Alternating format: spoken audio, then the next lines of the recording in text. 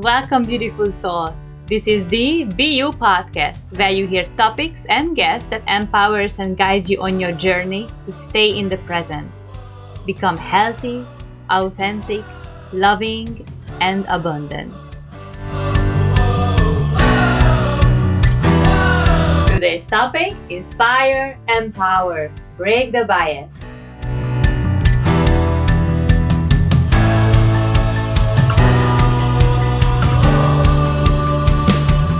The slogan and hashtag for this year's Women's Day is Break the Bias.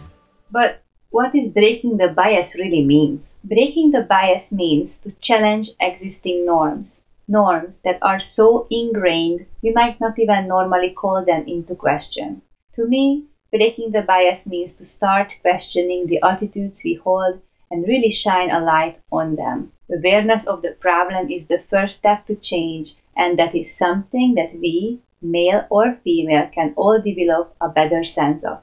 What I really started to think about is that the way we can help each other is by sharing our stories. And by sharing our stories, we can empower others, regardless of gender, to show them a path that we already paved for ourselves.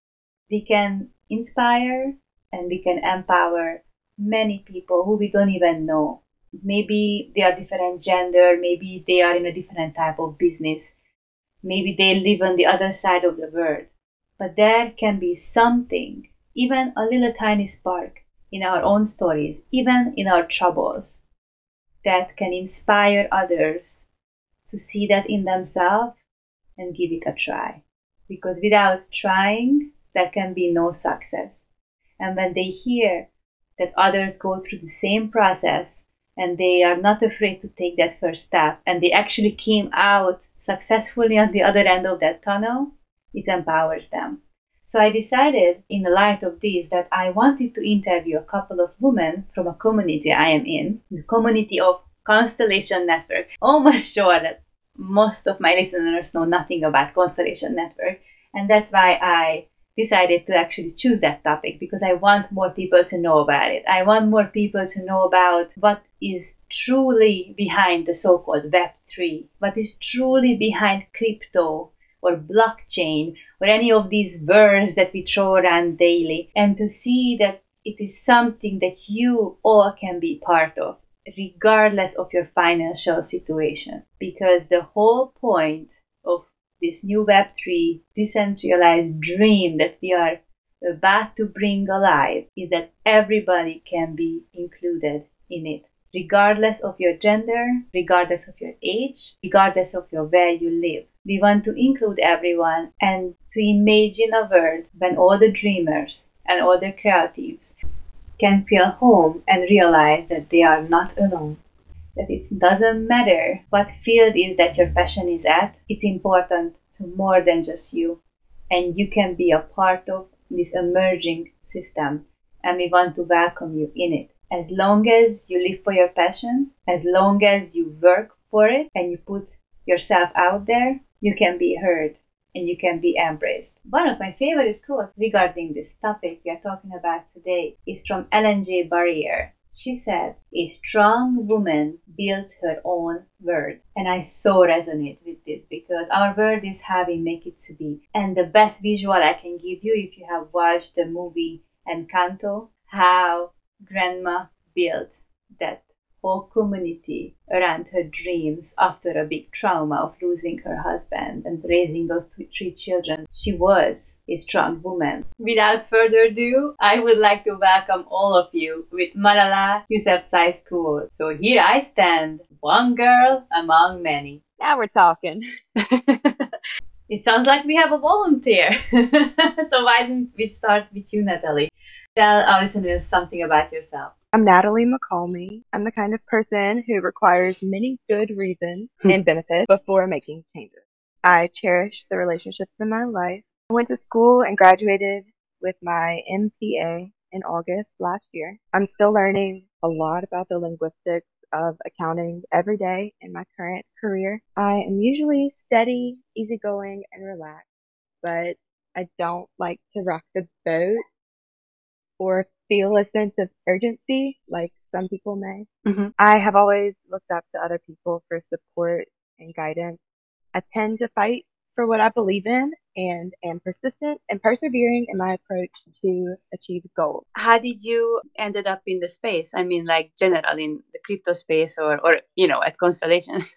I hired a crypto mentor from Instagram who Mm. is a gematria expert, and he sent me the link to the Telegram channel of Friends of Wyatt and DagChad traders. I just hopped in those and realized, like, this is a cool community. There's some secrets going on here. It's so interesting because I got into crypto such a weird way, I say it, because I got into it, like I always say, I got into crypto from the financial point of view. But the interesting Mhm. part about it is that person I first heard about crypto is a doctor, and so I was listening to his podcast because of health stuff, and and then he ended up talking about so many different topics, and one of them was crypto, and I'm like, what the hell is he talking about? Listening about how is important is it to get chiropractic care and do like parasite cleans and all that stuff, and then I ended up with the crypto.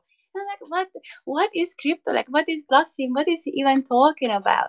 And then time to time we started talking about certain projects as well, and I'm like, wow, what are these? And then I started reading about it, and then so I got into the financial side of crypto, like the ISO coins. And then from that point on, I started listening to more and more people who directly onto this subject, and ended up with Constellation by listening to Kevin Cage, like in 2020. I believe, but I didn't invest right away because the first thing you hear about Constellation, usually that's the first thing you hear, that they talk about the government contracts, Oh, like yeah. the DOD and the US Air Force. And I'm like, I'm not a fan of big government. So it's like, why would I want to invest in a project that's, that's exactly what they do. But then once Yeah. I understood and I opened my eyes to the possibilities, I'm like, oh, wow, that's actually really good. And that's when I started investing in I it. love gauging people's responses to the Department of Defense contracts because I know that when I bring it up, it's gonna initiate some sort of like knee jerk response Mhm. from somebody. Yeah. And so I definitely don't bring it up at the beginning of conversations. Mhm. I got the feeling that that's one of, like, some people say, oh, we don't talk about the DOD and the US Air Force and all these governmental entities because, all the NDAs. But I got the feeling lately that it's not just that, but the reason we don't really talk about it and we try to talk about the other side of everything is exactly because we don't want to scare away the very people that would benefit the most by scaring Yeah. them away with big central governmental figures. My deep dig started to find like what else is there.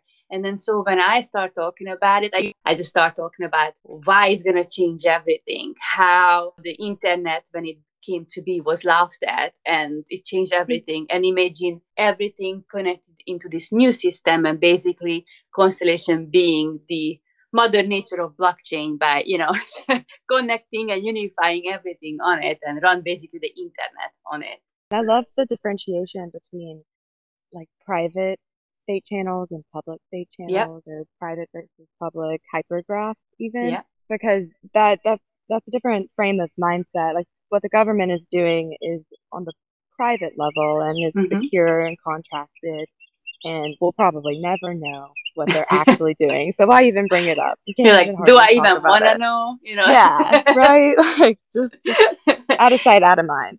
But Yeah. in the public domain is what's really interesting, where it's going to impact all of us, like your crowdfunding charity project. That's that's public, open to everybody, and we will all interact with that platform at some point, which is incredible. Thank you. And yeah, I'm very excited for it. And if we're talking about that, that's why I'm so grateful for all the other projects. Like my project essentially wouldn't be possible without all the other ones that are, building on, like Yeah, Alchemy, Enter the Void NFTs. All those projects are, Lattice, all those projects are Lattice, yeah. the main reason that my project can become a reality. So it's really cool to see. I love Yeah, it. even Stargazer. Yep. I love it. I love how everything just coming together, and then The thing is that, sometimes you experience things that happen that slowly, drip, drip. But with this company, people didn't see much for a long time unless they dig deep. Like they say, oh, it's nothing happening, nothing happening. And then this year, they're going to experience this giant firework because like everything comes together at the same time and they're going to be like, BAM! Blown away because it's not going to be drip drip anymore. It's going to be Mainetsu. It's going to be Lattice, it's going to be Alchemy. And then it's going to be Enter the Void and then GeoGem and everything just like boom, boom, boom, boom, boom. And they're going to be like, yeah, I can't stop winning. Crazy? Like, what are you guys doing? Some people won't even look up. It's very interesting that some are zoomed in on Constellation and what they're doing, and others are just oblivious to it. Which like most people don't even never heard about it. I love the evangelical side of Constellation. I grew up evangelical Southern Baptist, so I've always appreciated like spreading the gospel, and in a sense, Constellation feels like that to me, just because it's generative energy and love, and it works on a scale of infinity.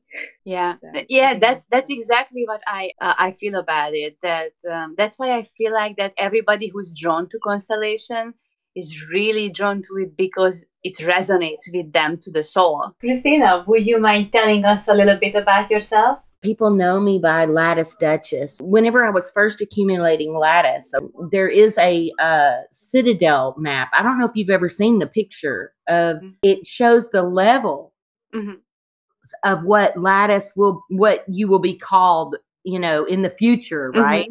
Yeah. The lattice is worth $1,000 per token.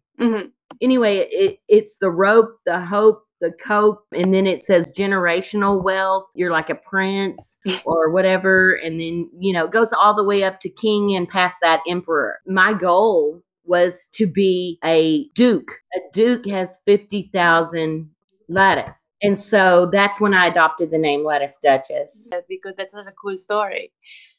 It really is a cool story. And they were able to, be with me through that journey. There's an old Chinese proverb that says to not decide is to decide, right? Yeah. And so when I decided really fast. Well, you did the right thing. Now, from this time point of view, and we look back for sure. For sure. I never personally seen that citadel map you're talking about. I will be curious to see it. Maybe I can pinpoint myself with my current holding somewhere in the bottom. I don't know how the map plays out at the moment, but it would be interesting to see. I will put it on my vision board, like where I want to be. Exactly. Visualize it to my life. I came in to Constellation sort of guns blazing, like felt like I knew, but I didn't know nothing. And I came in guns blazing like this is it, I offended people and I didn't act right and things like that. And I got banned from the Constellation main chat because I was a little too demanding, I guess, of information. And, so we see that a lot with new people. Yeah. Lately, I saw it, with people, but they always want to have all the info. That's, by the way, out there already. They just have to look for it. Like most of the questions they are asking in the group when I'm in, I see them already answered before, either in the group or on one of the, hypergraph hours or in interviews. But that's the one positive thing I can say as an admin. In Telegram is the fact that they have a search function. If people will use it, you just click up in the little icon and then you type in the word. I mean, people come in and they say, well, what will quantum computing do to Constellation, the encrypted data pipeline? Well, if they type in quantum, that's been addressed many, many times. So they could just read about it. Exactly. Maybe a good soul should make like a video about how to search things. If you want to learn about things, you have to be able to also learn about the places who would offer you those informations. Here we go. That's like self-doubt. I mean, you don't think you can learn it. Yep. Limiting yourself, that's rough. That's really rough. There's lots of things I do that myself, I'll be honest. Constellation is the end all be all for me. Like, I don't feel like that I need to explore other platforms, but at the same time, Constellation is the unifier, and we'll get to that later. I don't have the funds, frankly, to put into anything else. If I did, even still, I would be a little bit scared. There's a lot of scams and rug for sure. pulls and things. I do trust myself and whatnot, but there's just so much to learn, and I just feel like I need to take baby steps, right? That's how most of the people feel, but you at least know one project and you can fully trust it. At least you got into a project with all your trust that is actually a trustable and good project. Right. But there are a lot of people who feel the way you feel about this whole ecosystem, from just about blockchain itself or crypto, The asset class in general. Yes. Yeah, like the whole thing for them, they don't see it as something that's gonna become, just like how people were afraid of the industrial revolution back then. Now, like, this is like another industrial revolution, and people are always terrified of change. It's inherently in us that we are afraid of change happening, and this is a big change if you think about it, because that's the thing. That's how I always try to explain it to my friends and people I meet, that they say it's a very big change, and they don't see how it has value, right? Right. But on the other hand, they have, they think that when they have cash, fiat, they have the paper in their hand and it has value because they can physically touch it. And I'm like, okay, not even talking about what backs that up. Let's forget that part. Fresh air. Yeah. but let's say it's really physical, and it's really worth something, and it's really backed up by something. Let's say that it's really exists. Even then, you still use your debit card, you still use your credit card, right? You still move money from bank to bank, or whatever. Now we have these apps, through PayPal or whatnot. You're still using all those functions when you cannot physically touch the money. So the money is electronically in the air, and you still trust it. You receive your salary through that system, and you still trust that you're getting something of a value for your job that you are, working at. That's how I always try to explain it to people, because maybe then it's easier to understand that in some shape or form we are already digital. Right. It's just that what is that digital, that instead of a US dollar or whatever, it's something else. Yeah, it's not that big of a leap to move from somebody else managing your money or holding your money to self-custody, right? But I think a lot of people are afraid of self-custody. They are, because they probably people mismanage their money most of the time, right? Like, that's why people say, I don't want to paint my own room. Let's do a painter do it. I don't want to do my own taxes. Let's, somebody who, knows what they're doing. And the same thing, if you want to do a surgery, you don't want to go to the grocery store. You probably want a surgeon for it. So I understand that concept, but I think that's inherently what's wrong also with our education system, that how it raises our children or even us. We don't learn basic things that actually useful in life. Like, for example, how to manage your money.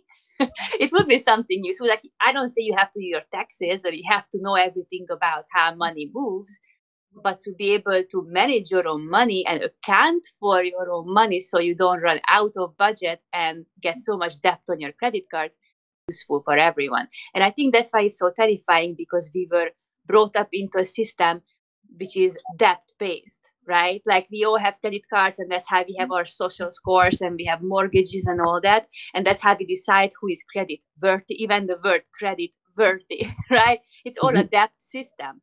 And when you live in a debt system, you kind of don't have limits, just what they're giving you as a limit to spend. And even then, most of the credit cards allows you to go over the limit. They just fine you for a certain amount.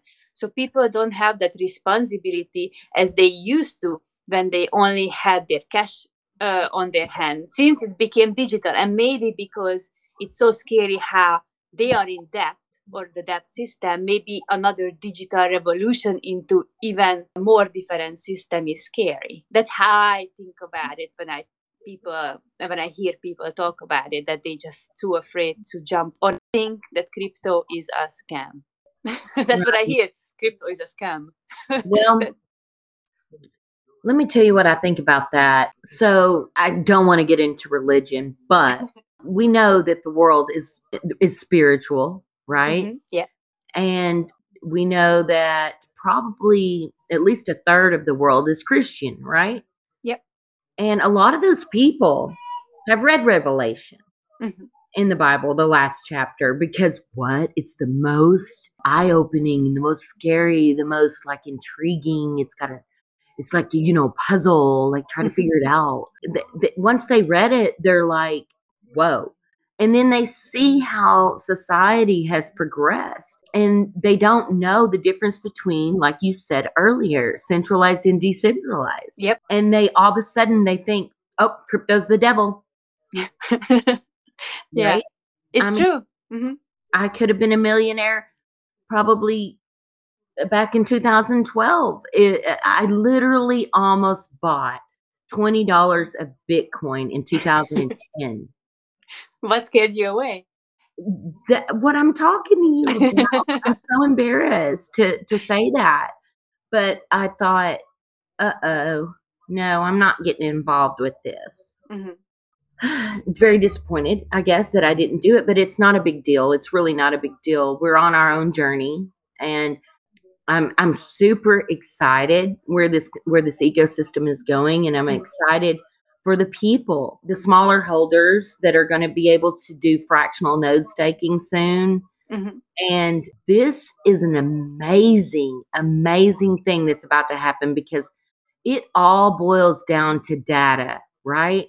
Yeah. If you fractionalize the entire internet, it all boils down to data. Yep. And Constellation has realized that. Wyatt Feldman Flock and his, let's imitate nature theory and all of that, like that's way over my head. I think you you resonate with that a lot better than I do. But oh, I love it. I know you love it. I know you love it, and I love it too, because I see things from like a really big level, like a 40,000 foot view. That's how I do everything. Is I'm at a 40,000 foot view, and then I come down, and I do it really fast. I try to, right? And then at some point, I just let it go, because it's not for me to solve the inner workings of it or the technology, but I need to understand why, what, who, when, wow, right, all that. And that comes from starting from the big picture. I think that's me. I feel that we all have our entry points in certain things. So when you said you feel bad about buying Bitcoin back in 2012, I don't think it was a mistake. Like, I wouldn't look at it that way. I learned to look at life in a way, from a perspective that everything happens and happened for a reason. And I think about it, maybe if you have done it and you would have become like a Bitcoin maxi, as call it, maybe you would have never, ever, ever looked at that. And then your life, the community, everything about it would be not there, that is not there today. You would probably miss that more than the million that you would have gotten already from the Bitcoin maxi, because your life would be so different. And because how everything is going, you still can easily get that million that you could have gotten from Bitcoin, but from a different perspective, from a different project, and something that maybe you resonate more with. So I think that's the important thing about any project, is that we don't have to comprehend all of it. If we find an entry point that we resonate with, and once your being can resonate with the project and you can trust it, you can invest in it. That's why I always tell people, don't just invest into something when somebody else tells you so. Yeah. You don't know. You don't know if that person actually did their research, or they were also just told and it's just something that got hyped up. Even if you don't understand what the project really is doing, still have more sources about it. Not just go to YouTube and listen to all the FUD, because people get actually paid for to say certain things. Same thing happens on Twitter and many forums. But if you actually, start talking about it with different sources and people, you probably can get a more narrow down picture about if it's something that you want to invest in or not. So I think, and that's how I find Constellation. I'm going to be honest, when I first heard about it, now, the past years kind of melt together in my head. So I can't pinpoint the exact time when I first heard about it and when I invested. But I know that between hearing and investing, it was a good about 6-7 months. So I did not invest right away. And even when I first invested, I invested a smaller amount. Like, I don't remember, maybe like $150 or $200, something like that, because I was still like testing myself. Yeah. Am I really into it? And I have not, at that point, I had not fully understood it. The only thing that was constantly ringing in my ear, but they have contract with the government. Yes. Right. You second guessed yourself. Yeah. I did the same thing. Right. I don't know if you ever read my article, Big Brains Lattice Exchange. No, but I want to, so please send me the Well, link. it's some like, Wyatt article. It's not. It doesn't matter. I want to read. But it is a 40,000-foot view. Okay. There is no interoperability between native blockchains without Constellation. Yep. It just isn't going to happen, right? And so therefore, mass adoption can't happen until these platforms can interconnect. And it's super important that people understand something that Altif put out there. And that was the interoperability of all these platforms and the fact that we are data agnostic. I mean, we always used to talk about, I've learned so much in this ecosystem. It's amazing.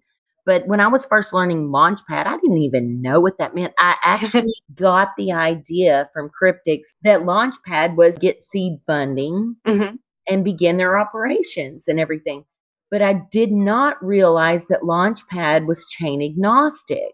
I thought that Launchpad was only going to be for the hypergraph. And now I realize that the Launchpad itself can launch projects from any ecosystem. Interoperability is very huge and important because there are a lot of projects out there that are already extensively built out and are super awesome projects. They just have lackings here and there because where they were built on, sometimes it's security, sometimes it's scalability. I think the most important part that a lot of project lacks is scalability. And so once they get on to Constellation, all that basically fixes for them. Launchpads are designed exclusively to launch new projects, right? All it is raising money. Yes. It's not about what chain you come from. It doesn't matter if you're on Engine Starter, if you're on Binance, if you're on Polkadot. It doesn't matter. Any launch. This is why GeoJam is going to be so important. GeoJam launched on several launch pads. They've created tons of wallets, and they've done everything to make their IDO a success, right? And hey, that's delayed gratification on the owner's part, because all of us as project CEOs or CFOs, we want to see our project born quickly and flourish quickly and everything. But do we want to delay our gratification of that IDO day for a better outcome, right? We don't want to be looked at as a rug pull or some, project that let bots front run everybody. And that's why I respect GeoJam. Sarah is going to make their IDO day a day to remember. If you can introduce yourself to us so we know how you get into the space and what to know about you. Yeah, well, my name's Nefertiti Strong. I've been at Realm as the CMO for, I think, about 5 or 6 months now. So I'm very new to Web3, and the transition from Web2 to Web3 obviously is what the metaverse is really all about. My background is as a recording artist, an actress, a director, and a producer. I got a record deal when I was like 16 years old. I was signed to Universal Mercury, the rhythm and Wow. black music group. Made records for, I don't know, 15, 20 years of my life. You really never stop being a musician. Moved into acting. First movie was The Black Panther Story, starring Angela Bassett, directed by Mario Van Peebles and his father, Melvin Van Peebles, may he rest in peace, a icon in Hollywood. And from there, I really always wanted to continue telling stories. I had the pleasure of working with a lot of my colleagues, people that I was making records with anyway, and people that I knew from the industry, other artists that just trusted someone like myself who understood their journey to tell their stories. So I've directed for like Ice-T, Nelly, doing a lot of live concerts really because that's my forte, performing and being on stage and just understanding the music. I was able to pull myself into that field. The first short that I actually produced went to Sundance. And from there, I started working with a lot of different artists and aspiring to be a director and, tell more stories. I ended up doing a documentary called For Faith, for Love, Forever. This was about gay marriage and the rights for people to marry when Obama was in. So I shot that around 2008. And then from there, I started really just getting into more branding and being a part of different campaigns and working with loads of agencies and loads of brands that were just around entertainment. So I'm kind of an all around entertainment person who understands branding and marketing. And I met our COO, Evan Buckman, in Uganda, believe it or not, because I've done a lot of work in Africa as well. And after a few years of knowing each other, we built a few product lines together. I have a coffee company called Carico. It's out of Uganda. Our sites are being merged, but if you go to carico.global, you can learn a little bit about more of what I do in the coffee space. And through that process of creating like CBD coffee and mushroom coffee with Evan and his partners, we just evolved. And Evan was running around with Matt and Joban in London through his school years. I would say year. He met him through another partner, as life is. It's just one thing takes you to another. They were doing water. They had a water project going on in London where they were basically. It's more to it than I'm putting out there, but they were making sure that people had healthy, clean water. And through COVID, that project stopped, and there was the birth of Realm through Matt Lowerby and Joban Thomas and another gentleman named Milan. So they had already been successful together in Web 2 and, decided to see if they could do another project. And kind of here I am. Wow. Wow. Like you guys literally by chance got together and with all the experience and everything you guys did and creating something amazing that's bridging from Web 2 to Web 3. That's truly amazing. And I'm so happy that you mentioned other products that you and Aerosol then worked on. I'm just so impressed how all these brands and people from all different walks of life get together. I love it. How can women empower others, especially other women, in the space or in life in general? I feel like it's Women's Day every day. I don't really need a holiday to remind me. I'm glad that it's there. But it's Women's Day every day. And I think that's one of the main ways that we can continue to aspire and inspire one another is just by really remembering who we are and, how we all got here, regardless of what you believe on the religious side of how this world evolved. We all know that women give birth, right? And I think that the fact that we give birth means that we manifest in so many different ways. We bear children and so we give birth, and that I think it's important for us to continue to remind each other of that we are the species that breeds, right? And so I think the thought moves faster than the speed of light. And so inspiring each other is one thing, but acknowledging each other is another. I think what happens in our industry like most industries, it's mostly male dominant and male dominated. And in that sense, we tend to want to be one of the boys, regardless, and hang out and be accepted and be happy that we're the only one in the space, when the intention should be to position yourself, to put your hand down and bring someone else up, to really try and do more inspirational things as women, rather than knowing that they should be done and not ever getting around to doing it. So, one of the reasons why I wanted to do this podcast, because this would be my way of inspiring other women. Who knows who's going to hear it? I just thought, wow, how can I actually contribute? This is a great concept. It's a great idea. There's not a lot of us in this Telegram group, but here we are putting together an action inspired by a day. And so, yeah, I just think that inspiring other women by actually doing and being a part of things is one of the main ways for us to keep holding each other up. Wholeheartedly agree. And that's why we created that little group, because we wanted to support each other. Women's Day, but like you said, it's every day. Like it's not just one day in a year that we celebrate. I feel the same about every holiday. Like when we celebrate Christmas, and then people get together and then they fight about gifts and who gets what to whom and how much it costs. I don't feel that that's the right way to celebrate. Every day should be a celebration of love and family, and it shouldn't be about what price tag we can put on things.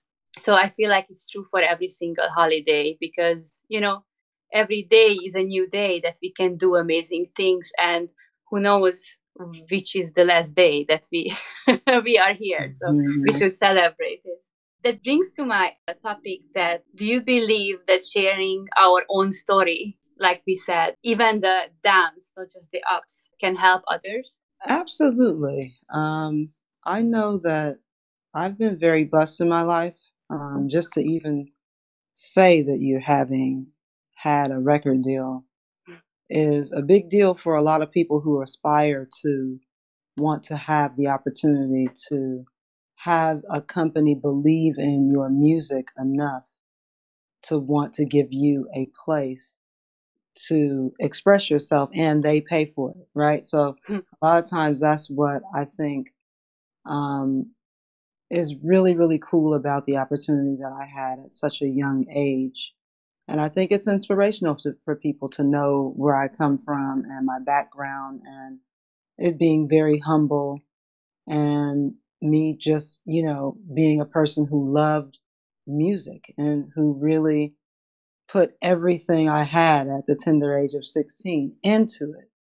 And having the opportunity to travel around the world and um, just do what I love, make music, is aspirational. And most people that get to know me, unless I have the opportunity to tell them that story, I don't. Some people will figure it out. They're like, wait a minute, where have I seen you? Or where do I know you from? Or that voice, or I have this, because they go back to that era of hip hop. And I was blessed to be in the era of hip hop that um, I feel like is hip hop. It really established itself around the world in that particular time. So when you have a chance to tell young people, older people, that you had that opportunity and that you evolved through it and continue to do what it is that you love. It may be in a different structure, it may be in a different form, it may be called something different, but intentionally, marketing is really storytelling. And it's really a matter of understanding who you are to be able to tell the story. So, yeah, I think it's super important for us to inspire people by telling them our stories and sharing the ups and downs, because it's never been easy. There's been times in my life where I've had, serious struggles. But I don't think that not talking about those struggles is wrong. I just don't think that sometimes people want to put themselves in the position of having to struggle, because it sometimes shows a sign, or people may think, of weakness. But I think everything that's happened in my life has been a blessing, the good, the bad. It's made me who I am today. So I really do think that that's important. Sharing your story ups and downs, definitely helps others. I feel that when we share our story, people can relate to us better, and then they can maybe reflect on it and see themselves, even if they are in a different field and what makes them happy is something else.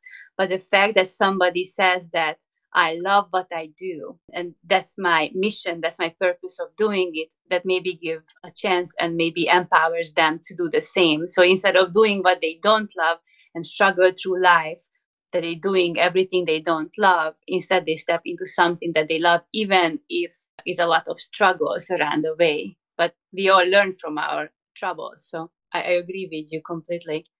Sometimes it's hard to open. I feel that in the beginning, especially for me, when I try to share my story, I'm been a very private person, so sometimes it's really hard to open up about things that we might feel that put us into a different light. But I agree with you completely. And as I'm moving on to my next question, I was wondering, because the next question would be, what do you value the most in Web3? But I also wanted to ask you, you mentioned the way you got to Realm by knowing your partners, but when you first heard about the idea and when you first heard about Web3 or this whole developing new system, what was your first impression about it? Like how you kind of eased yourself into this new world?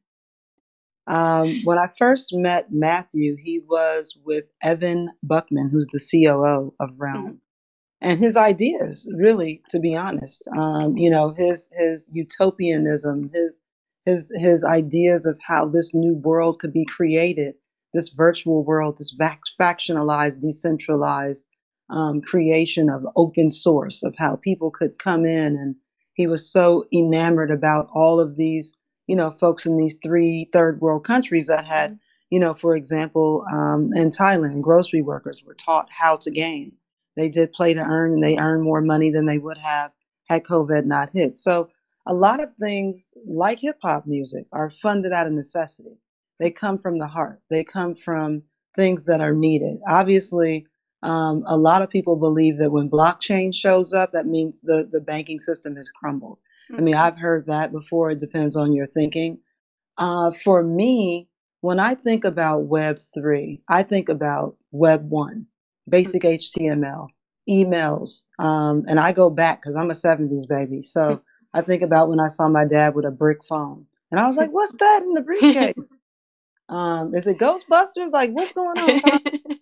And so it just seemed weird, but because my dad owned the limo business and he was picking up celebrities, and he also was a bail bondsman, and he was like, we moved from Chicago to LA, so he was rolling. He had to have everything that was updated and new. Then when you think about Web 2, basically it became more information centric, right? You started to see the birth of social, the birth of how you could do it together, an intermediary of cell phones and different technologies, the birth of, in between that, Apple and Google and all of these different companies that came about, that initially, I think, I always want to believe people start out with great intentions and then the money comes in. And I only know because I've been a part of it. You start out rapping on Venice Beach, next thing you know, you got $1 million record deal. It's a different life. It changes you. And I think that if you look at the infrastructure of the world and you look at the way that the world has evolved technologically and the way that it hasn't evolved for some technologically, then it brings you to Web3 because it's decentralized, it's private and secure, but it's user centric. And so what that means is everybody has a chance to get in on it. And so that makes it very fluid in the sense that your story can be told to an audience that you may not have recognized that you had through MailChimp. Now, all of a sudden, you can build this virtual world, with this virtual land in this virtual metaverse that you access through an HTML code. Still goes back to that same thing. I think for me, I value the open source. I value the fact that right now it has not been all the way centralized. Obviously, there are centralized exchanges and everything. But I do value the fact that people have an opportunity to see something new. I don't want humanity to lose itself. I think that would be foolish if we allowed AI to run us and we didn't run it.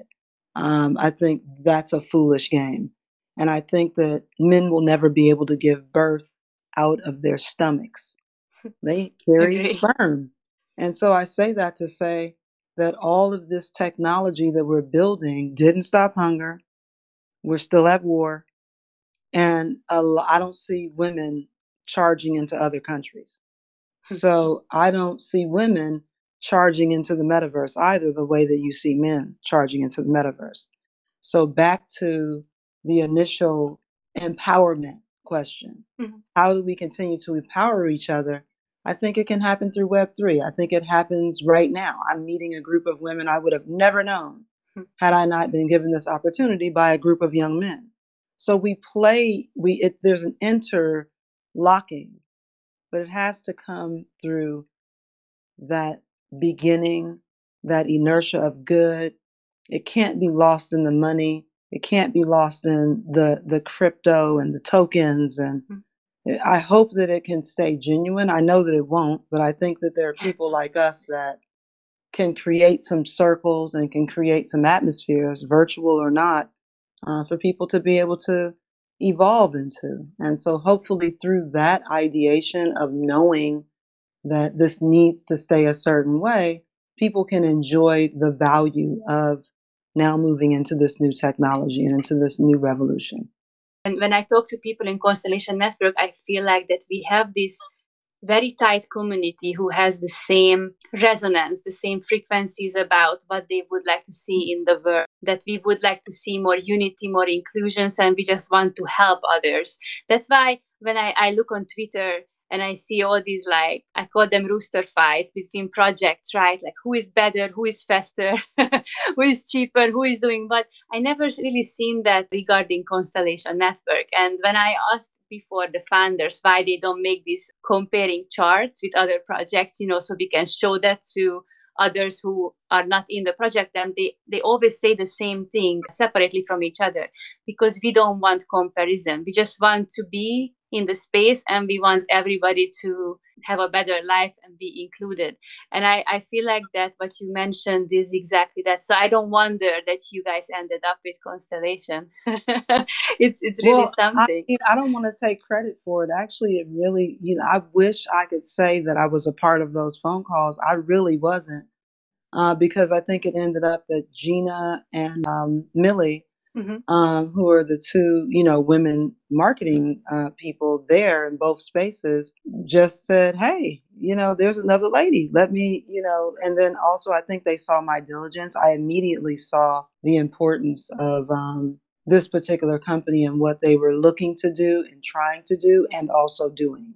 And I got it. I really understood it. And I thought, okay, let me do more than just meet them and put together a Medium article. I really thought, let's figure out what we can do together. Let's look and see how we can affect change with one another. Let's do some things. Like, let's not let this just be, we did it, we did the hypergraph hour, and then everybody's excited and we got some good press from it. I think it's more important, as we said, to inspire one another.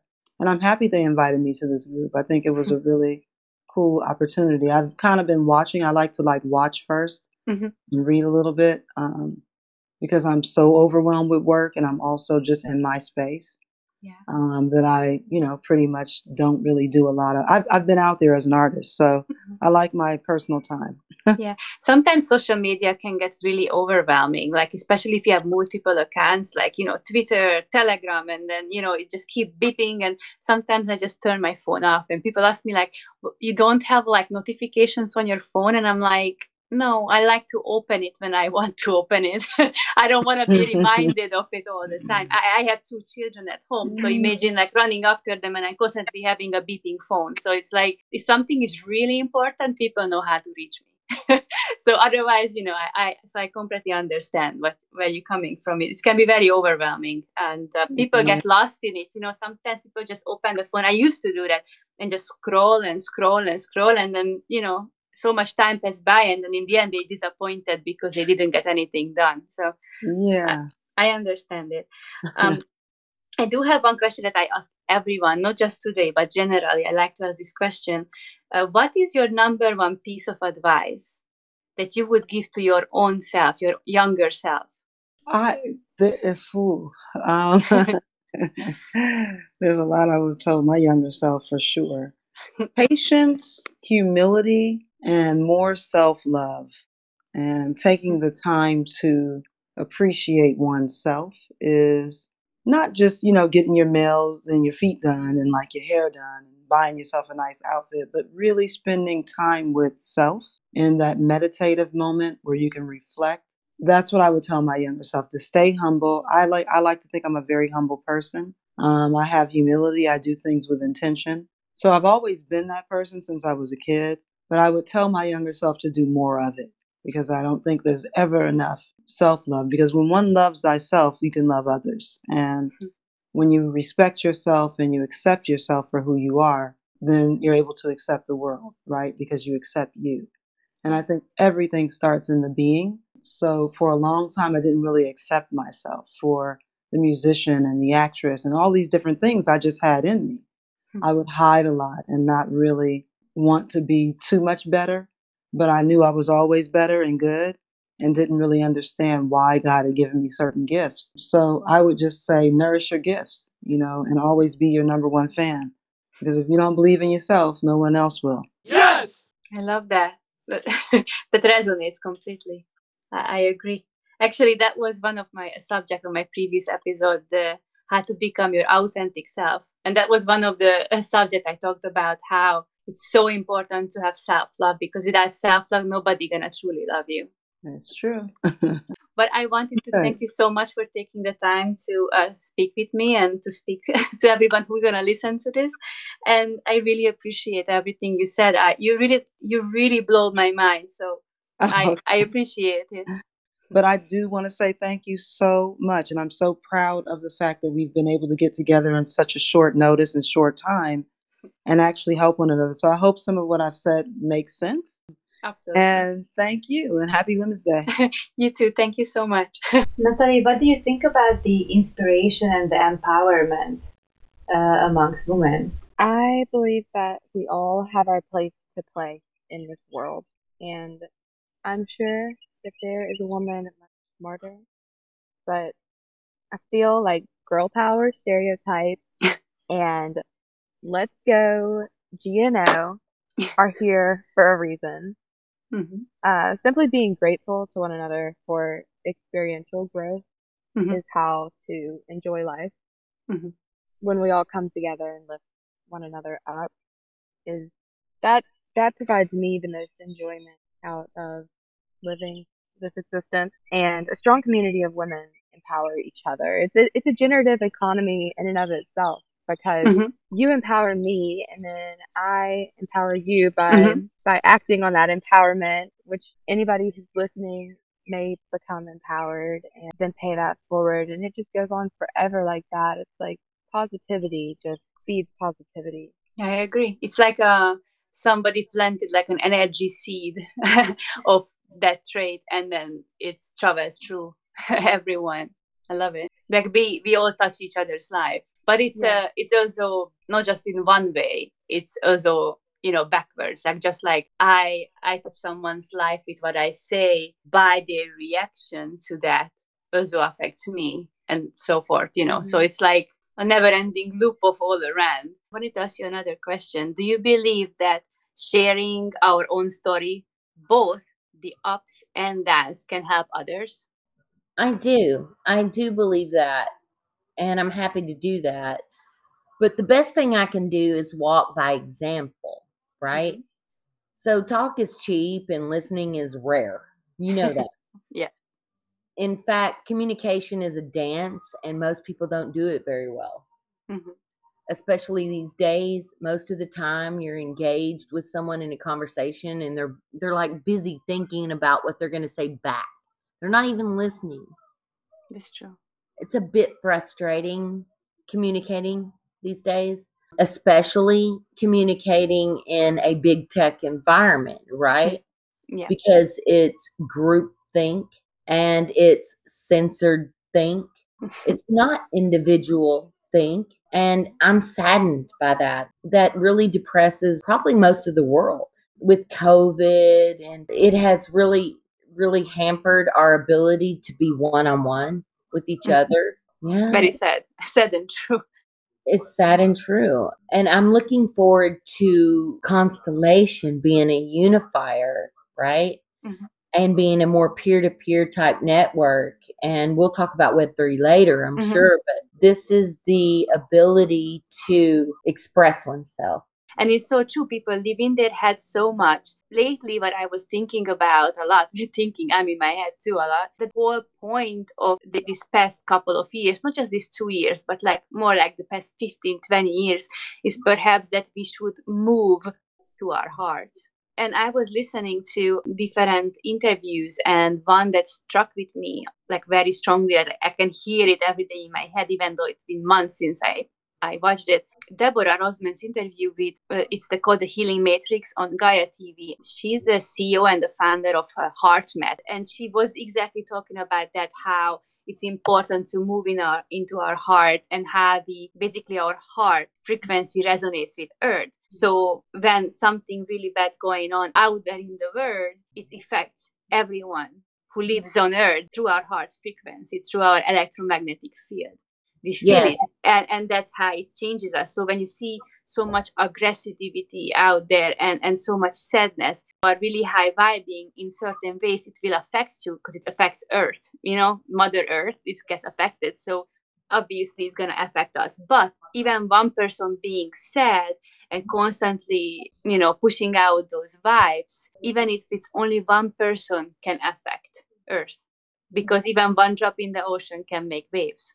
So it's so important that we always, in some form, think of the world in unity, because we can all go somewhere, or we can all go the other way. For me, it's so important to really feel into that resonance. And that's why I always say it's important to think. For me, it's even more important to feel, and to be able to feel into what we think.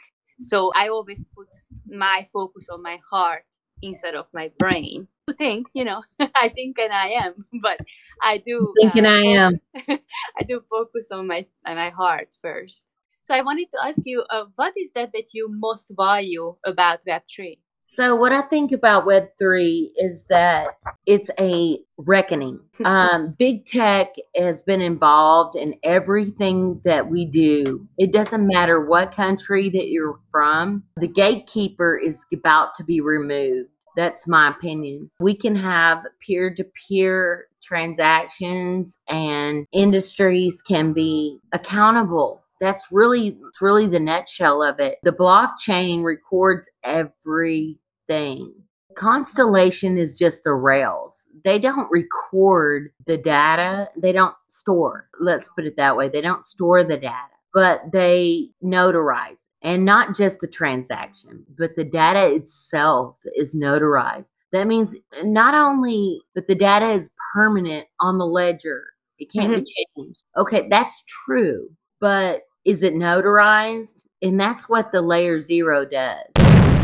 Yeah, I think it's one of the things that I may value most is unity. And this technology, it provides that. It unifies the universe and connects the globe. So I really value that. And women coming together is essential for technology to be successful. We each have a beautiful input and cycle and love for growth. I feel like that maybe in the beginning for me, when I first heard about crypto, that's why it was so intimidating, because when I entered the space, every channel I listened to regarding crypto, it was all men. And, I felt like, I like playing soccer, but I felt like exactly like when in middle school and high school, I went to play soccer, and it was all boys on the playground playing soccer. And then you feel so left out unless they, they embrace you and they let you play with them. But then you have to play by the boys' rules. So that's how I felt like in the beginning in the world of crypto. And I was so attracted to in the beginning. It's not the only reason, but I feel like when I first got attracted to, I don't know if you know much about Stellar XLM, but the founder is a woman. And so I feel like that maybe that was one of my like pull, like not even knowing, like subconsciously. And right now I feel like the same pull that I felt at that time, it's done to other women by the NFT world. I feel like that with the NFTs, that's how we bring, like if thinking about all the celebrities who getting into crypto right now, or the ladies who are coming from Reese Witherspoon to who knows who else, they all getting into this Web3 space through NFTs. That's what they advertise. And then it makes so much sense now, the project, the GeoJam or token events, right? And those are basically all like those fan-based events and products that bring everyone in. So I feel like that's like the pull in for all the ladies. I always try to think of things as like yin and yang and like masculine and feminine. And maybe crypto is the masculine and NFT is the feminine. And the two must go together. And right now, I think what we're seeing in the crypto world, because of gas fees, is the dominance of crypto, the word masculine energy. And that does come first, you know, like that's how it's all started. I feel for most people that's what created need for all of it, because so many underbanked nations, too much centralization about finance. So I feel like that's why the financial side started first. I feel like that's how the masculinity entered into the space, and now why NFTs are the one that pulls women in, because of art. I mean, I feel like we are like this creation. bubble. Yeah. We love creating, and by finance economy still creating, but it's more, it's more described in a certain boxed rules, while art securities by art is like just flies and creates itself, and creativity, imagination, and the visualization, everything is there. And while there are a lot of great men who do art, I feel like that's what pulls all this in. And then that's why I think we started to see NFTs with art first, although NFT is so much more than art. I mean, if you think about Natalie's property project with selling a house as an NFT, that's just one tiny speck of what it can actually mean for the NFT market. Because everybody told her like, you are trying to do something that is very difficult with taking tangible property and assigning a metaverse permit to it. And I'm sure she had to jump through all sorts of hoops to get her project just even listened to or understood. She did it. Yeah. Kind of the first to do this concept that makes all rational sense, that anything can be tokenized. Yeah. For me, that was so mind-blowing. Like, that's actually, even though I love art and all, that's when I started paying attention to NFTs. When I heard about her project, for me, that was the pull. Because I just because I was already into, the crypto.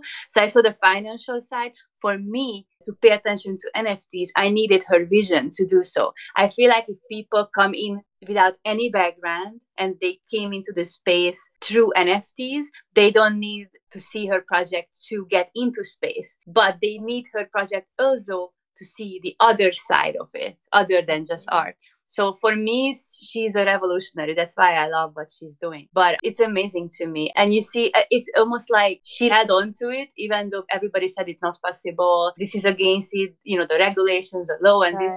And then she's like, give birth, like we made to give birth to things and just keep doing no matter how hard is it. And I so respect it. Yeah, it's completely a milestone in this space. And the culture around NFTs is so fascinating. Because, like, I wonder what the Ethereum base or any of them right now are going to be worth in 10 years after the void comes along and they feel those transactions. Will they be worth more because they were minted on a blockchain that had this historic gas fee that was made obsolete by new technology? Would that impact the price of them in the future? Yeah, because every time something is the first, it always, gives like an extra value to it, right? That's why they said the original, the first NFTs that came to be. I didn't follow that close. I'm not sure. I'm assuming it was some ape or something like that. I don't remember. But that's why those are so valuable, because it was the first. And when something is the first, it's like has so much extra value to it. And that's why people say that Bitcoin is so big, because basically what started, even though, to be honest, when I read about, the history of like crypto and stuff, there were coins before Bitcoin. I don't know if anybody knows that, but Bitcoin actually wasn't the first one. But Bitcoin was the first one that got accepted by the wide range of people. But there were other coins before Bitcoin. So it wasn't actually the first. I really didn't know that. Yeah. If you look it up, there were many other coins that were never made before Bitcoin. It just never got a populace. It was created and all, but it never became what, Bitcoin or any of the current coins, become. Yeah, it's interesting. So that's why that Bitcoin is the father of all coins, because that was like the first majorly accepted concept. Right. And so it's so interesting when you think about that regarding NFTs and all. And to get back to what you said, I think you are onto something with that. It's gonna probably give extra value to it, because it had that original high gas fees by minting and trading and all. And also how many times, like, sometimes it also gives value how many, like when you buy a car and how many owners the car had. Yeah. Like the less owners it had. It. But like the less owners it had, the better usually, because then people don't abuse it like as much with different style of driving. But with NFTs, that's different, because you can really abuse an NFT in a way. So I'm assuming more owners it had, maybe it's gonna mean something to its value or not. I mean, I don't know how that works with collectibles. Interesting to think about. But I actually was listening to, I forgot her name. It's a YouTube channel who she does crypto, and she does these conversations with this very like these people who are really known in the space. And she was talking to like artists, NFT artists, and also collectors. And they were saying that the reason they were like comparing Ethereum-based NFTs and Solana-based NFTs and all. And they were like all really dragging down Solana, not for the reason that most people in our community do, for being completely unsecure and the system always going down, but for being cheap. Listen to that. So why I actually appreciate that they created something that's cheap, and so more people, it's more inclusive for people to enter into the space.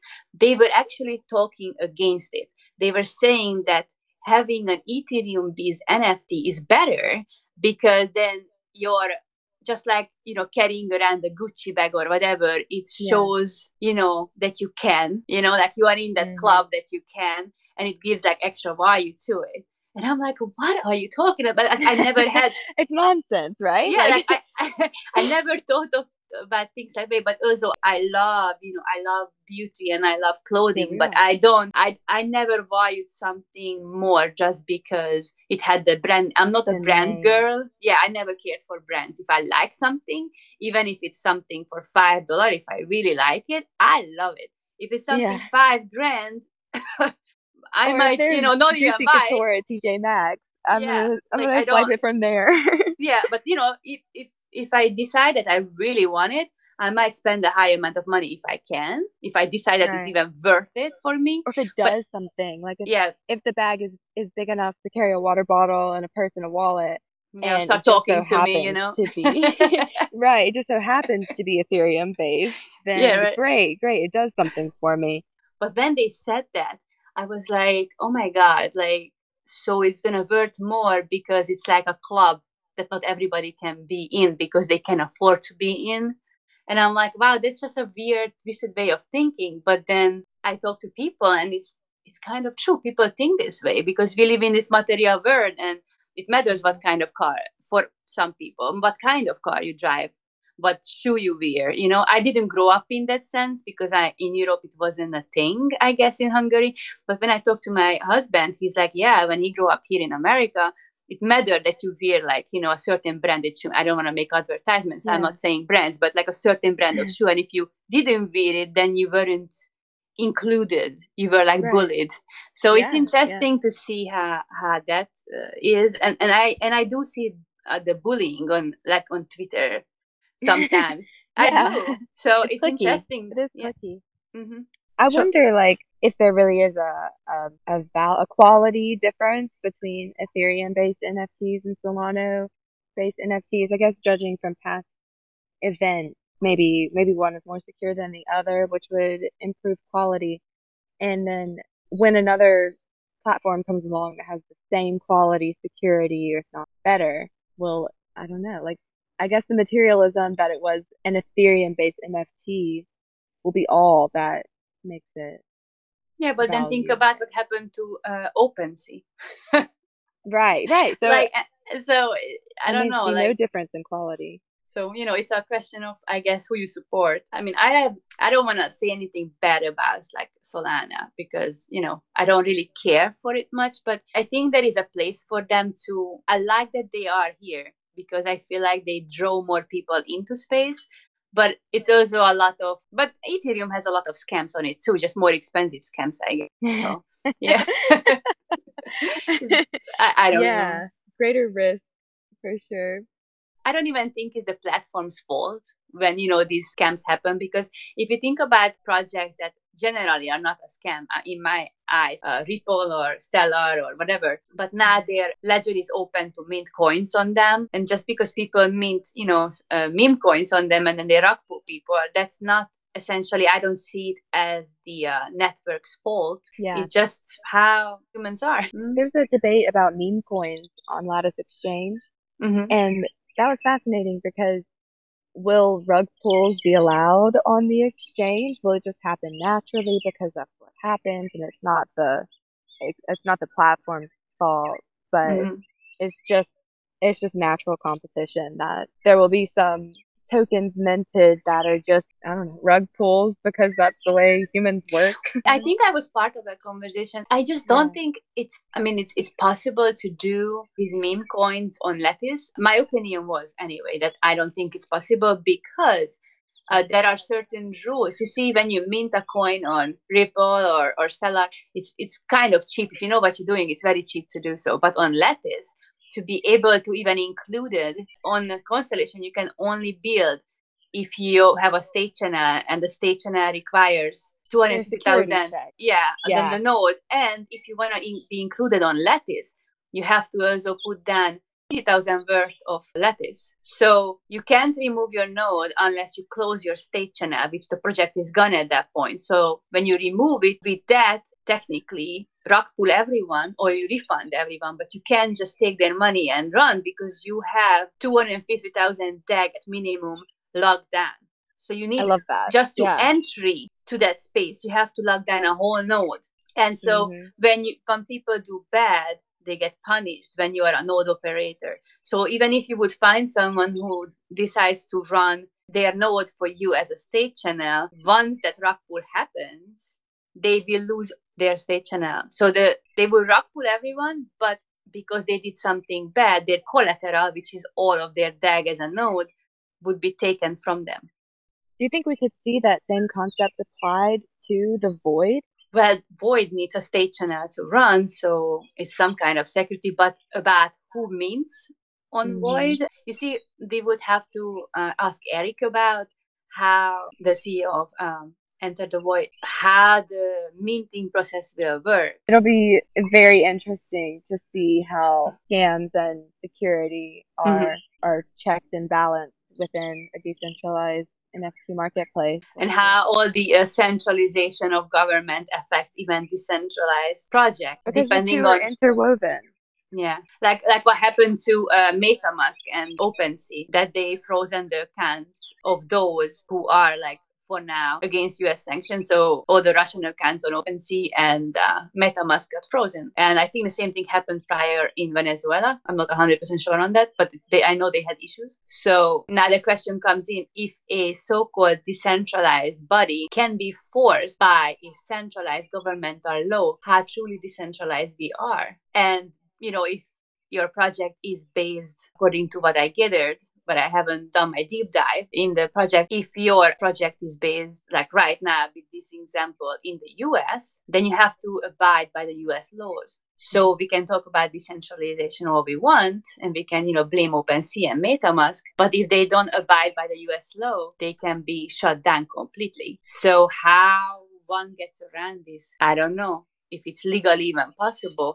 But if it's not possible, then how can we talking about decentralization? That's something I really have to read upon because it bothers me. Because I do believe in true decentralization. It's happened regardless of political stance or, what we think about what's happening in the world right now. It doesn't matter who we support. There are good people everywhere and there are bad people everywhere. And punishing good people just because bad people did bad in a global way, I don't see that fair. And that's why I support decentralization. But if true decentralization cannot happen with current systems, then the question comes how the current system is going to work in the future and how we're going to accept it or not accept it. Like it's a deep subject that I don't have answers to, and I don't know if anybody does, but it's something that I think everybody have to think about. Kind of seeing, we're definitely seeing a duality, like you said, of centralization and decentralization, and maybe it's a war of sorts. Do you believe that sharing our own story, both the ups and downs, can help others? And if you think yes, why? Yes, absolutely. So just sharing your story is enough for someone to feel related to you and to see that you've gone through something that maybe they've gone through, or you've worked through a problem they need a solution for. I'm a firm believer in leading by example. Look up people who set a good example. Somebody who's open about their story, lessons that they've learned. Sometimes that's just enough for me to feel like, okay, this person did it, so I can too. Yeah, the empowering part, huh? Yeah, when you can relate to someone. And it's so beautiful to me to learn of different perspectives and upbringing, and we all have different struggles and have similarities, but they're unique to our own personal experience. So seeing that somebody has had a completely unique upbringing, I can just like sharing that story is it's inspiring to share. What do you value the most in Web3? Unity and security. Maybe unity is a vulnerable place to be in because you kind of let go of the I and become a community with others, and there must be trust within that community. Security of Web3 and the unity that follows that. You see, I never heard anybody say that before. I love that. I never thought of it that way, but I agree. Thank you for that. I really, it's a good one. I like it. And how would you explain Web3 and the whole space of blockchain technology to those who had not dived into it yet? Blockchain and every sort of technology associated with it is the future exchange among humans. I kind of go into how it's a spider web, and spiders can weave the web, and it forms this ecosystem that connects. I think maybe the humans are the spiders in this metaphor, and each point where two lines meet is a node, and that node is programmed by the spider to catch flies and to do what it's meant to do. There's something lacking with the internet right now that it's not accessible to everybody on the planet. And so there's some spiders that aren't on the web, which inhibits all of us because that way we can't catch as many flies. And then there's blockchain, which to me is separate than legacy web. I think of those as two different entities, even the way that legacy web runs on my phone versus the way blockchain runs on my phone. Just the amount of power that it takes up because these two are separated. So you think it's going to be two systems run parallel, or just for now? Just for now, it is two systems that run parallel. Yeah, that is how I see it. And then the hypergraph comes along, which weaves it together and is programmed by the human, because it has a human inventor and human founders, human node operators, community of everyday people who just seem to be like-minded. So Web3, how I'd explain it to people, maybe I wouldn't go to this level because I am talking to you. I would say it's a natural evolution of the internet power grid. It almost sounds like AI, huh? Yeah, and I don't know if like what we're seeing now already is kind of like a rogue AI. You know, we have the internet and the deep web and I mean information war, and maybe there is already an AI that has gone rogue because of Google and Facebook Yeah. and these large corporations. Well, there are theories about that, you know. I don't want to make listeners get bored, but there is a theory about that's exactly what happened. Kind of in a sci-fi way. But yeah, I agree. It's an And interesting for sure. I don't understand all of it. I'm just seeing the effects of it, you know? Like I'm the effects of advertising on these platforms is that we're bombarded with ads that have nothing to do with what we care about. And we're bombarded with information that is fake. And it's like there's this rogue nature about the internet right now. And hopefully Web3 put some security check on businesses that play on the internet. Like we were talking about with Lattice Exchange and releasing a token on Lattice, you have to have these standards completed to validation and accuracy to be able to even show your face to the public. Yeah, and because people say that you know that can get expensive, then you are not inclusive to all people. Before I have that coming back to me, I want to say yes, that's true. We need all that collateral to do that. That's a reason for it, for so nobody gets scammed, right? But if somebody has such an idea, they can still make it happen. But how? And that's where I feel like the key is by getting the support of others, because you can get on it if you get investors from all these people who already have DAG or Lattice, and they're willing to put up their investment so you can create your vision. So that's how, in a decentralized way, visions can become reality, even to those who cannot afford it but have a revolutionary idea. It's already very expensive because, to have a DAG node, you need I don't know, right now it's kind of on sale, but let's say $40,000. It's true. But if your idea is so revolutionary, people will support it and they will put up their investment so that your vision can become reality. So I wanted to add that because I want to know that they can be creative even if they cannot afford it financially. I felt that it was important because I don't see that in other places but Constellation. That's amazing. That is what's very beautiful about Web3 is the communities that show up around NFTs or coins that we all believe in. I know, because it is inspiring. It's like they're playing with our heart. Yeah. Yeah. And that actually brings me to my next question, which is, why do you love Constellation Network? I love Constellation Network because I feel like all my dreams are possible and I have friends. It's like I feel like a group hug incoming. Yeah, absolutely. A group hug. And even more than that, when a crowd, there's this video online of a crowd getting together and they do human building and all these humans climb on top of each other and they get really, really high, as high as a skyscraper. And it's just incredible to see what humans can build when we're holding each other up. And the trust. I mean, if I want to climb on someone, I might trust that they don't drop me. And some may get hurt in the process, unfortunately. But if the goal is to be 100 stories high, then we can make it happen. Because that's just the power of human nature. If it's within the scope of human nature, it is completely possible. Constellation allows infinite scalability that just unlocks a whole new superpower among humans. Technology allows our ideas to grow to infinity. There's no cap to how big something can be.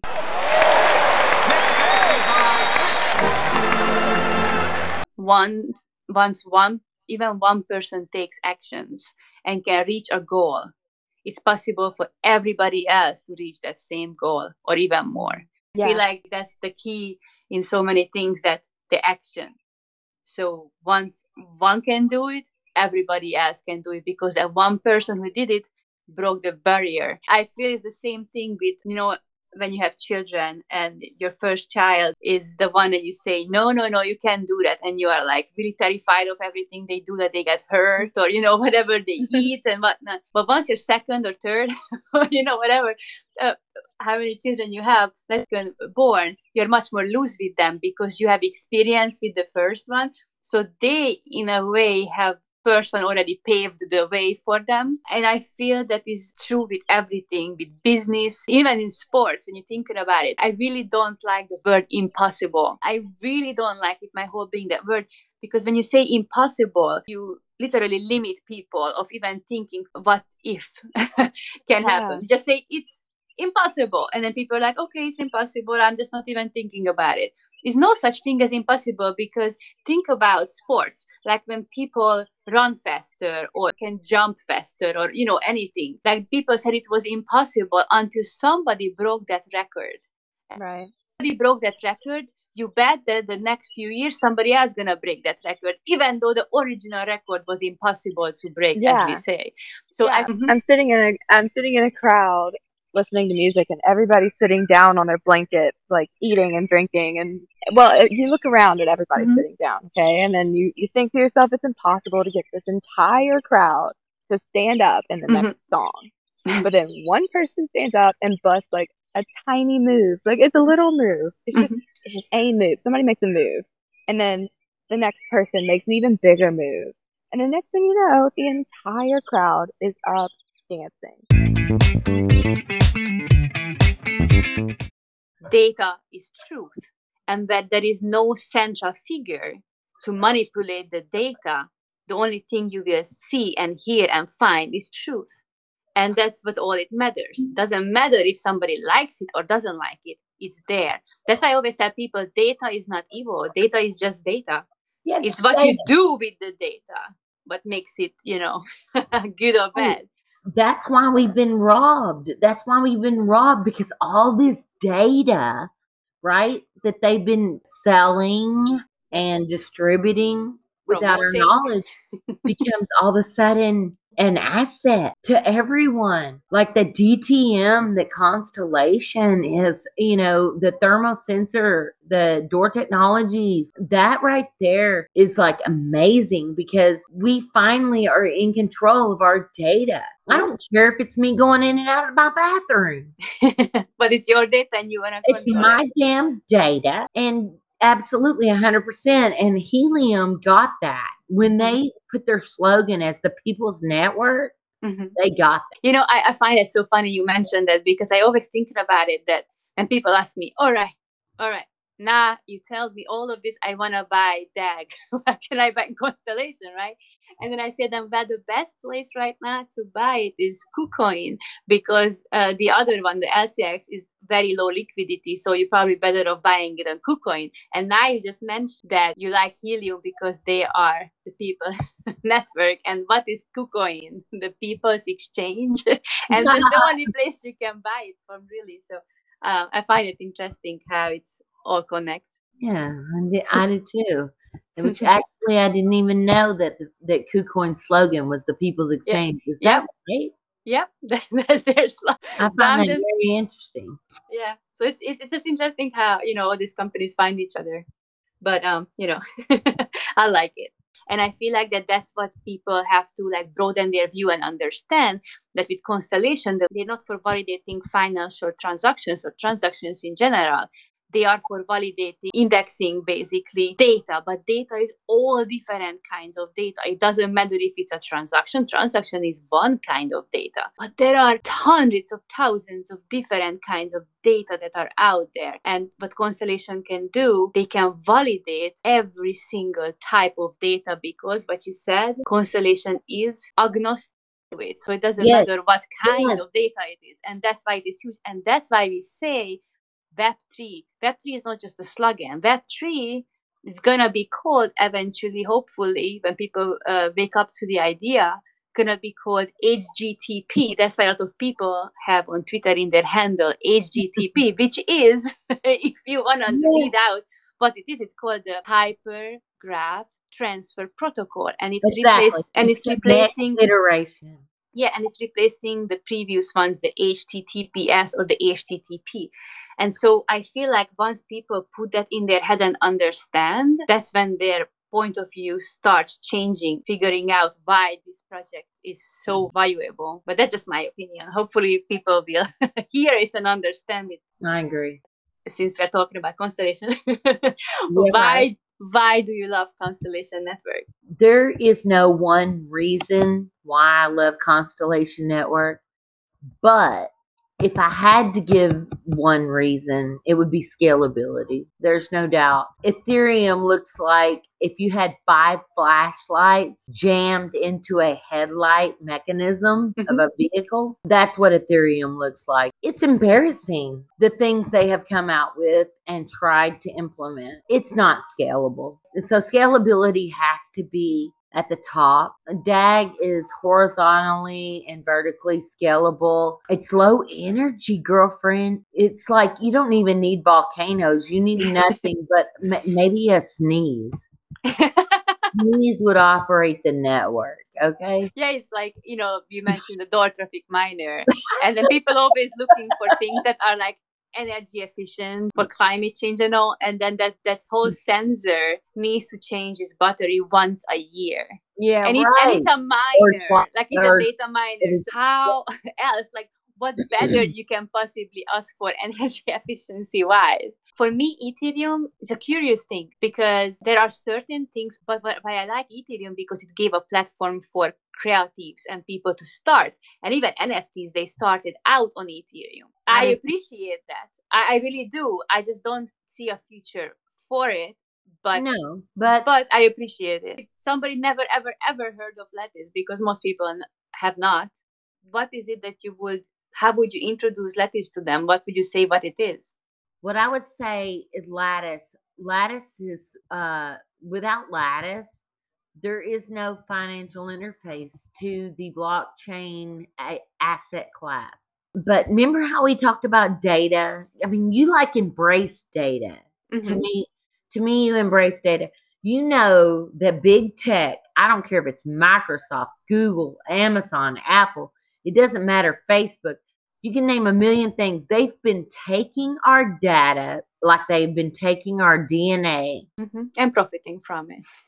100%. Well, Lattice is about to fix all that. Lattice makes it so that you can log on, you can upload your information, your data, and everything becomes a node. So what you are saying is that if I have data about me, about my health, for example, in the future, because we know projects are building on Constellation that are about health and biometrics. So you're telling me that the same way as I don't, but like people wear either Apple Watch or Fitbit or whatever that collect all their information, their heartbeat and everything. And they tell you a little bit about how you're doing and how you're sleeping, but they actually sell that data for companies and they profit on, which most people don't know. So you're telling me that this collected data, the same way as they're collecting it now, can be uploaded through Lattice, and I actually can monetize if I decide to sell it. Ding, ding, ding, ding, ding. I hope people understand how big that is. Jorgensen has been saying. He said, bingo. Like that is huge. And that is just biometrics. Think about when you go to the doctor and have your blood work down. Or this is just health. Think about when you drive your car. And I remember that, I think it was Allstate, when I had Allstate insurance, that it gave us a little tracker in the car. And if I drive in a way that I get like discounts on my insurance, that thing, it wasn't because you get discount. It was because they were collecting the data that they were selling. So imagine the same devices in the future. And then you plug that information into your little, through your computer or phone even, through Lattice Exchange, and you can profit from that data. Oh my God. I'm going to drive my car up every fucking mud hell there is. But that's what it is. That's what the door miner is. That's why you put it on it. And that's why they came out with the door miner, I believe, because it's so simple. That anybody can understand how you go in and out. You don't even need to have actual door. You just have to have a door frame. And when you go in and out under that door frame, it gets recorded. And the data, how many times somebody moved or went or did whatever in a store or in your home, or, it's data. And you can profit from that data. And then people come to me, all right, I buy the data miner and I put it to my bathroom. Who cares about how many times I go into my bathroom? And believe it or not, there's going to be a company who care about how many times you go to the bathroom. Why? Because maybe they sell something that you use in the bathroom.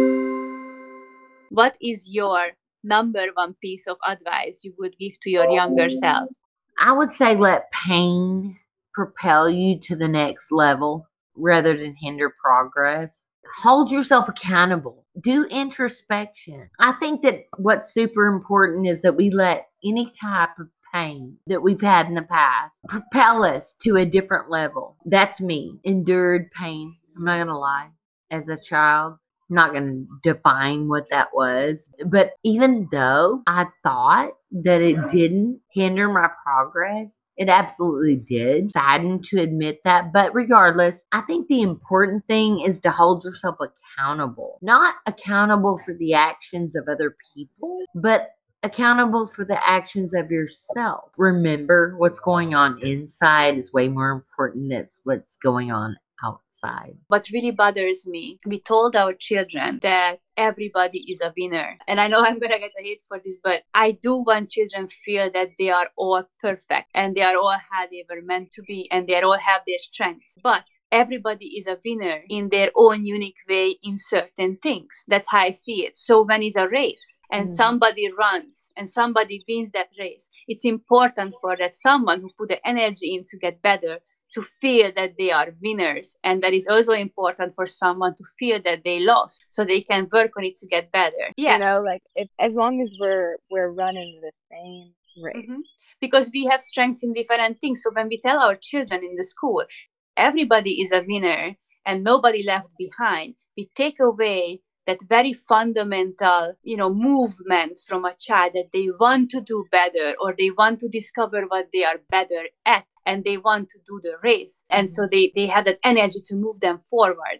When we tell them that everybody is a winner and nobody gets behind, that is what takes that energy away and makes them lazy. And eventually they just stop thinking outside of the box altogether. I know it's a weird way of putting it together, but I truly believe that with that mentality, we destroyed that fundamental energy in them. Yeah. And then they get it in childhood and then that's how they grow up. And then they're surprised when in life they cannot do what they were meant to do because we fundamentally killed that spark in them.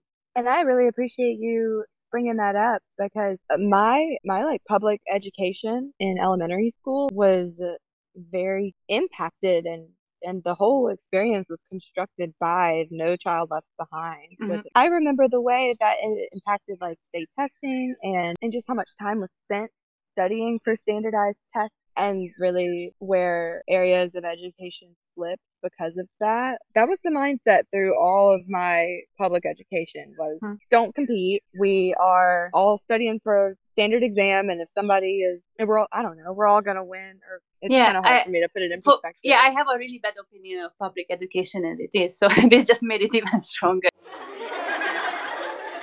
I feel so very humbled after these conversations.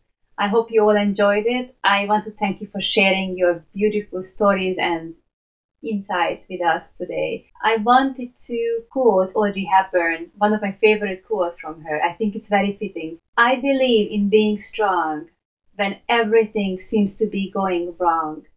I believe that happy girls are the prettiest girls.